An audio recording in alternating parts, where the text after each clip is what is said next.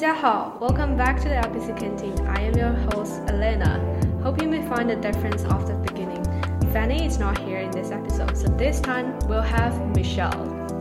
Hi everyone, I'm Michelle. I'm year 2 in LPC and currently I'm living in Block 3. Okay, so today our guest speaker is Bob. Could you briefly introduce yourself? Hello, I'm Bob. I'm a Hong Kong student, I'm local, and I'm currently living in Block 1.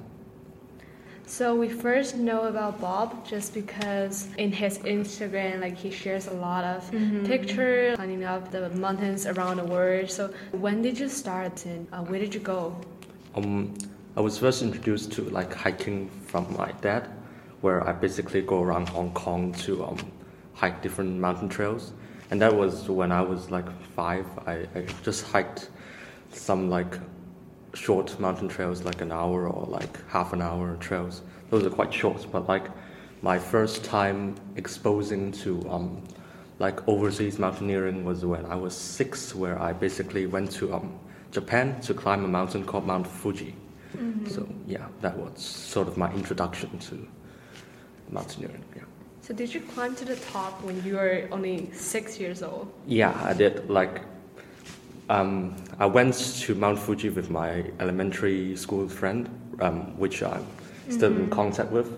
And basically we spent, we originally planned to climb that mountain within 12 hours, but I think... 12 hours? Yeah, but I think we ended up spending 16 hours.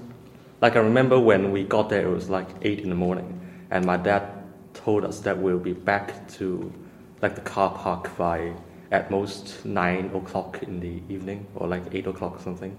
But we end up coming back at around 11, 12 in midnight. So yeah.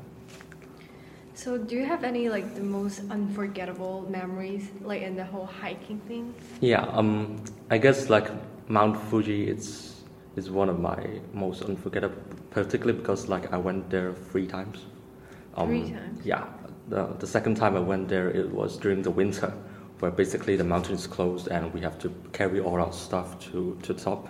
I didn't get to the top because of some weather and some technical difficulties, but basically during the winter, Mount Fuji is considered to be, I think it's one of the most difficult and most dangerous climb of my entire journey, because there's no help, first of all, and there's no support of any kind, and we basically spent 3 days in the mountain, climbing from around 1,000 meters above sea level to 3,500, 3,600 meters, and the entire mountain is basically covered with snow, with covered ice and glacier.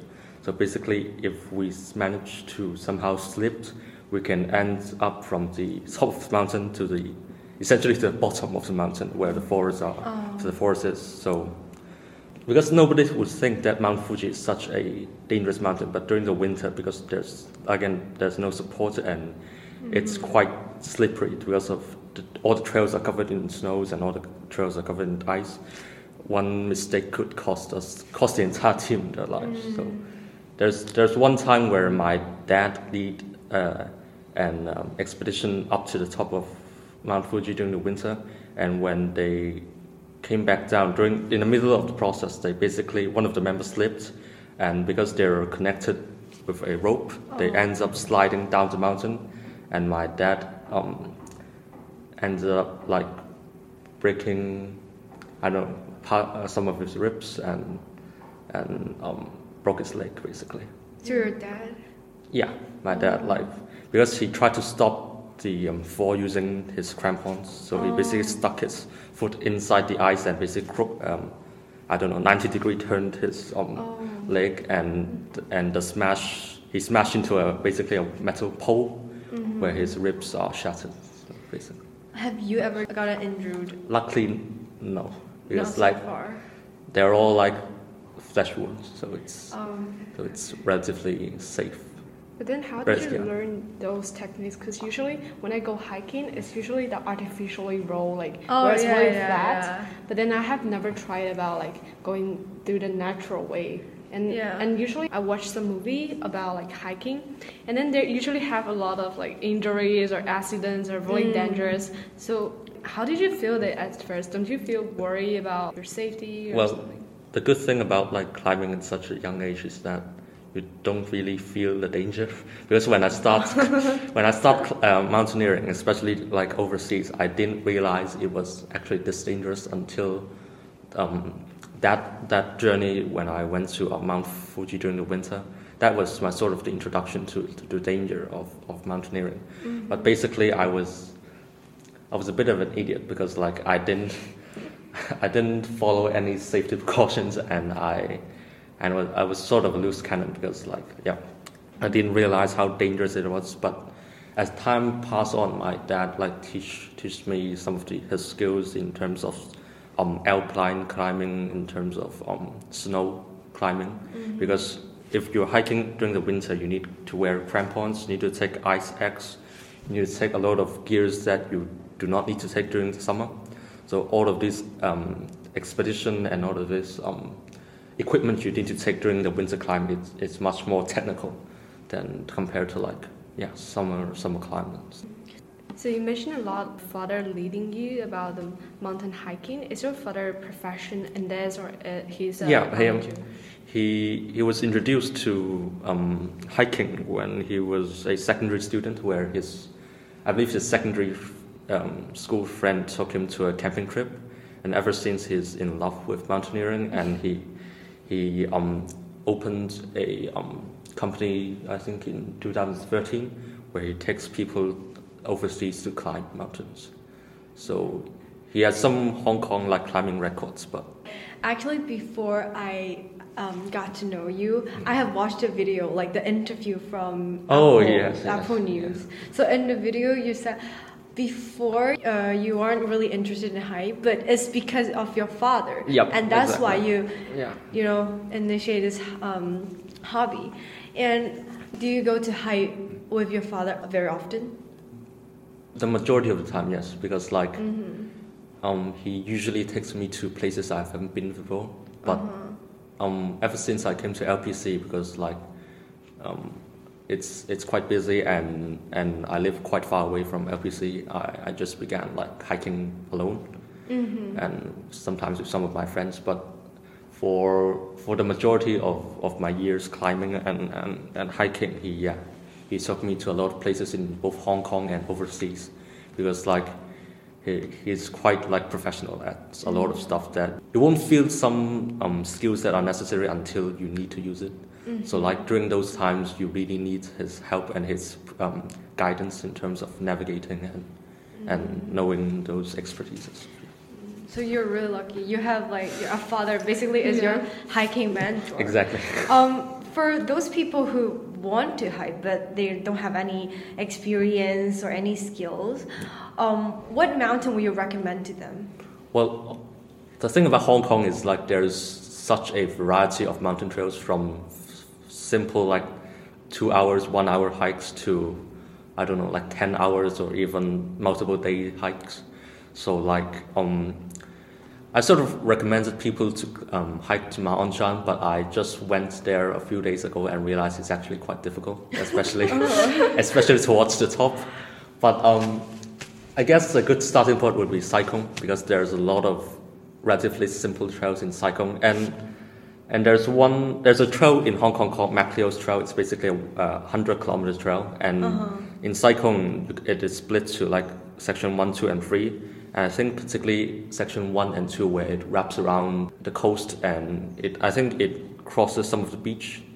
I think those trails are relatively like not only simple, but the view is great. Okay. So Sai Kung is great. Yeah. Is there any like skills that you think is must have if you are going to hike?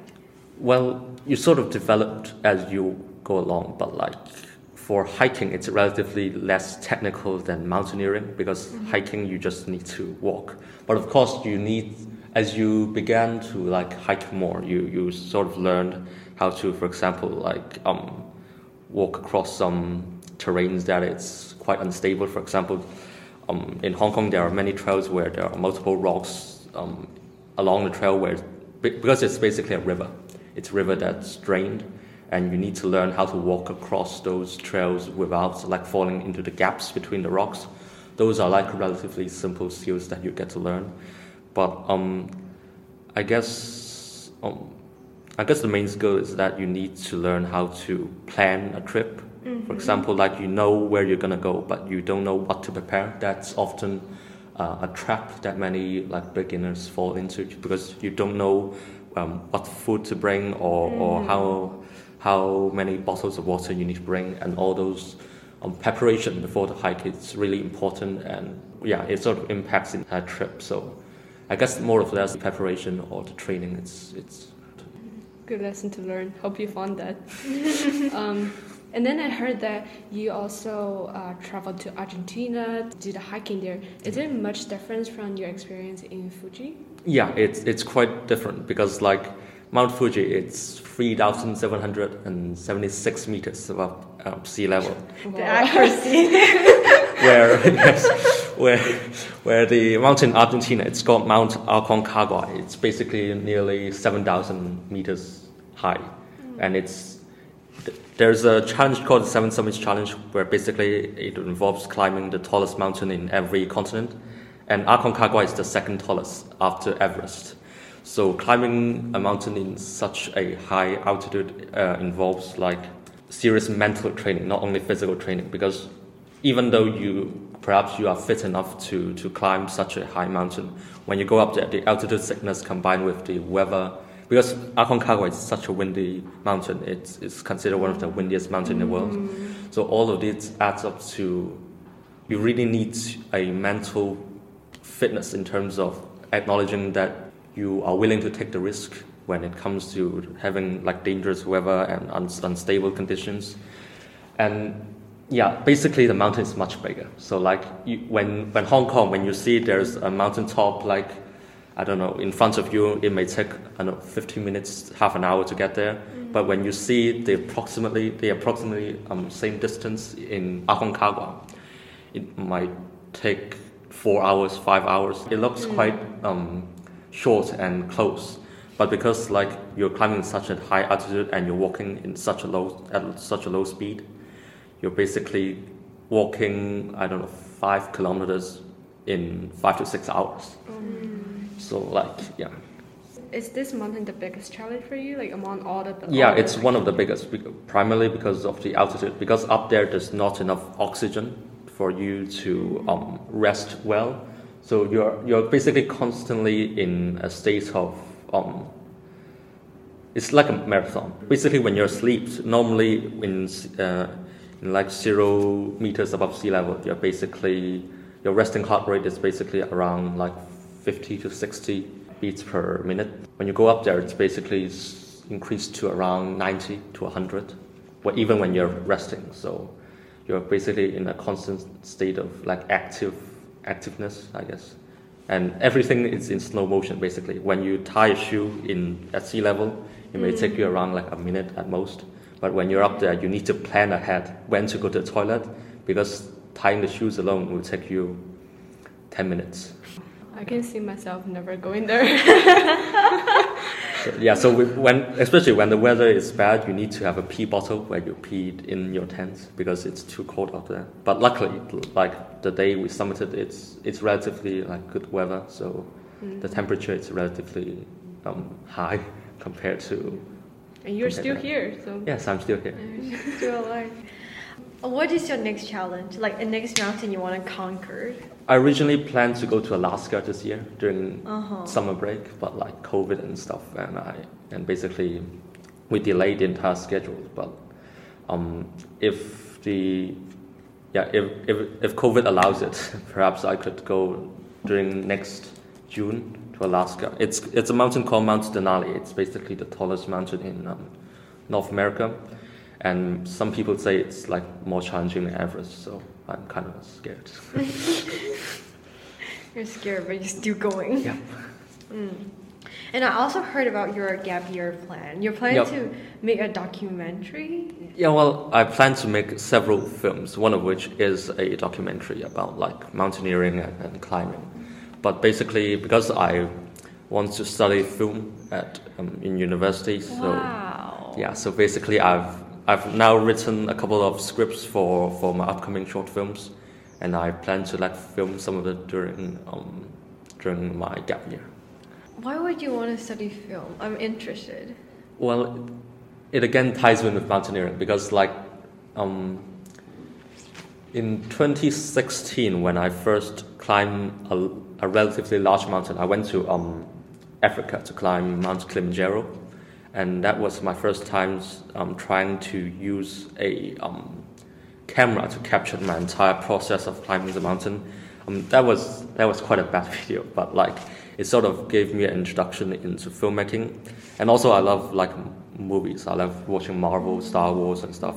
So filming those different videos gave me a taste of what it feels like to film a film, and I always ask myself how could I make my film just look as good as those in a movie theater. So basically, as I went along, I began to study about film and research about film. So yeah, now I'm writing films, actively finding competitions or places that I could write and film films for people. So, yeah. So have you ever planned what type of genre of the film you want? Is it all about mountain related or more broad? No, it's any film. It's of course it's narrative film, but because of my love for mountaineering, I often incorporate the theme of mountaineering into my short films. So a short film I've written that I'm gonna film during my gap year, it's basically tied very closely into my love for mountaineering. So yeah. So although it's not based on climbing or hiking, a lot of the themes and a lot of the topics are in fact influenced by my hobbies. Yeah. Myself, I'm a theater student, and I know a lot of friends. They want to do film in uni, but they give it up because entering the film industry is really hard and it's very competitive. Yeah. So they just give it up. I don't know, encourage you or make you so certain that you want to do this.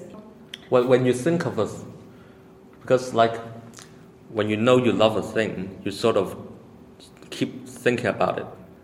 I spend the entire day thinking about film usually. So even when I'm about to sleep, even when I'm eating during lunch or during breakfast, I was constantly thinking about film and how I could tell a story. So my love for telling a story, basically, it's what drives me to apply for this subject in university. Mm-hmm. And I don't know, I just love these subjects. I love telling stories. Basically, Mm-hmm. yeah. It's not about showing people how amazing this is, but more or less telling a story that you deeply want to convey to people. Would you consider having a YouTube channel? I have one, but I didn't push people to watch it, or I didn't continually show people about it, because it's just, I feel like my channel is more a space for me to collect some of my films. Mm-hmm. It's more or less for myself to watch. But of course, if people like to watch art, of course they could. Yeah, then for the audience who are interested in mountaineering, you can just tell them what Yeah, YouTube yeah. channel you are. Just say it out loud. Yeah, it's Bob Zhang. It's a very unoriginal name. So check it out. Yeah, Probably you are yeah. interested. And then back to the topic of hiking. Yep. This year I found the project a lot of them about hiking, camping. I'm sure that you're joining one of them, right? Yeah, I'm leading one of them. Yeah. What is that? Land water. Yeah, land water. Land water Yeah, that's expedition. the one I wanted to join so bad, and I didn't get in. Oh I think my a lot God. of people didn't get it. How did you plan that, having the members who have no experience in hiking? Well, my first introduction into leading people to hike is once again involve Mount Fuji, because in 2016 I went to Mount Fuji twice, and the second time I went there it was to lead some of my friends to the top of Mount Fuji, and that was mostly done by my dad. I was there to help, but I sort of got a taste of what it's like to lead a mountaineering expedition. And during my previous secondary school life, I basically led some of my classmates to various places in Hong Kong to hike. for example, in Shingmun Reservoir, the Macleos Trail, Section 7. Yep. So that was sort of some of my introductions to leading a trip. So I sort of gathered the experience from those trips and implements into this. But especially because like my dad also has another company involving corporate training, so I also got some experience from those like training on those trips. And in terms of this trip specifically, I started with only a concept of leading people to hiking for 2 to 3 days, and then another activity for 2 to 3 days. I didn't know what it was.